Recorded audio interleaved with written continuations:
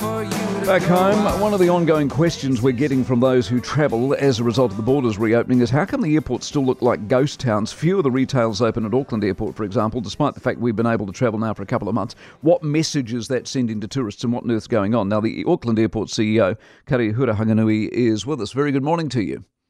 Kia ora and good morning, Mike. You enjoying your job, seeing you new? I am, and I think my timing's impeccable with borders opening. Well done. State of the place. Why is it not open? Why aren't we, raising the rafters?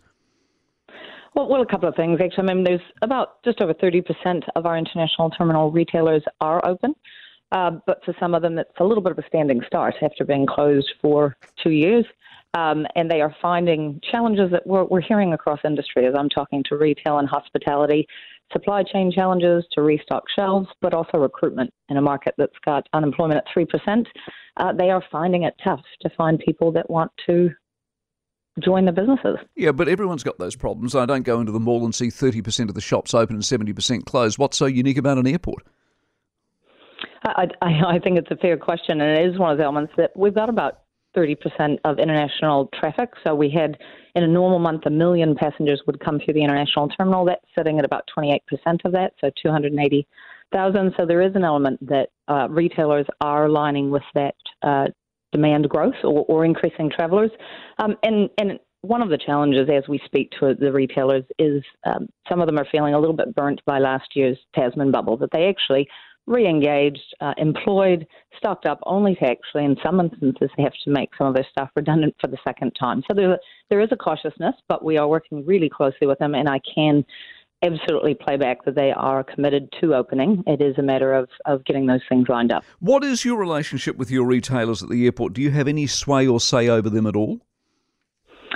So they do operate independently from us, Mike. They are their own business. However, of course, we have tenancy agreements in place. So there is obligations that come with that, such as store presentation, service levels, and actually things like competitive pricing, is part of that. But there'd be a bottom line effect for you as a business, wouldn't there? I mean, if half your place or 70% of your place isn't open, that affects you, doesn't it? Absolutely. I mean, we all want customers to come back if we can, kind of the heady days of 2019 that we're operating at 100%. And we have passengers coming in and out of New Zealand. That is all of our goals. And so we're working really hard to support retailers as they start up, because I think it is good for all of us if we can get things moving again. What about the testing issues that people like Greg Foran have talked about? Emirates are loading capacity into Australia because it's easier to get there, and all the admin, the paperwork, the downloading of apps and stuff. Is that a handbrake on what you're trying to do? Well, I think I'll separate it into two sections, actually, Mike. One would be if your physical journey through the airport is actually very similar to pre-pandemic.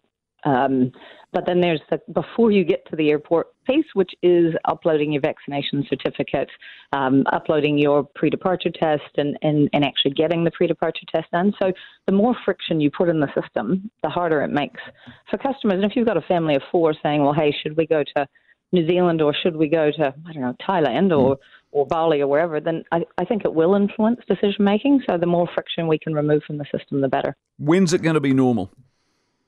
That is the magic question, Mike. I mean, it depends on what you look at. There's certainly different views on that, but IATA, for example, is saying it'll be 2024 before you get back to FY19 levels. Others are a little bit more bearish, saying it'll be 2026. So it is hard to know, but if you look in places like Europe and US now, their recovery, their international traffic is sitting above 80% today, and they've been open for about six months or so they're ahead of us. So, demand appears to be really strong. I guess the challenge is whether that's a bow wave of visiting family and friends or whether that's sustainable. Good luck with it all, Kari.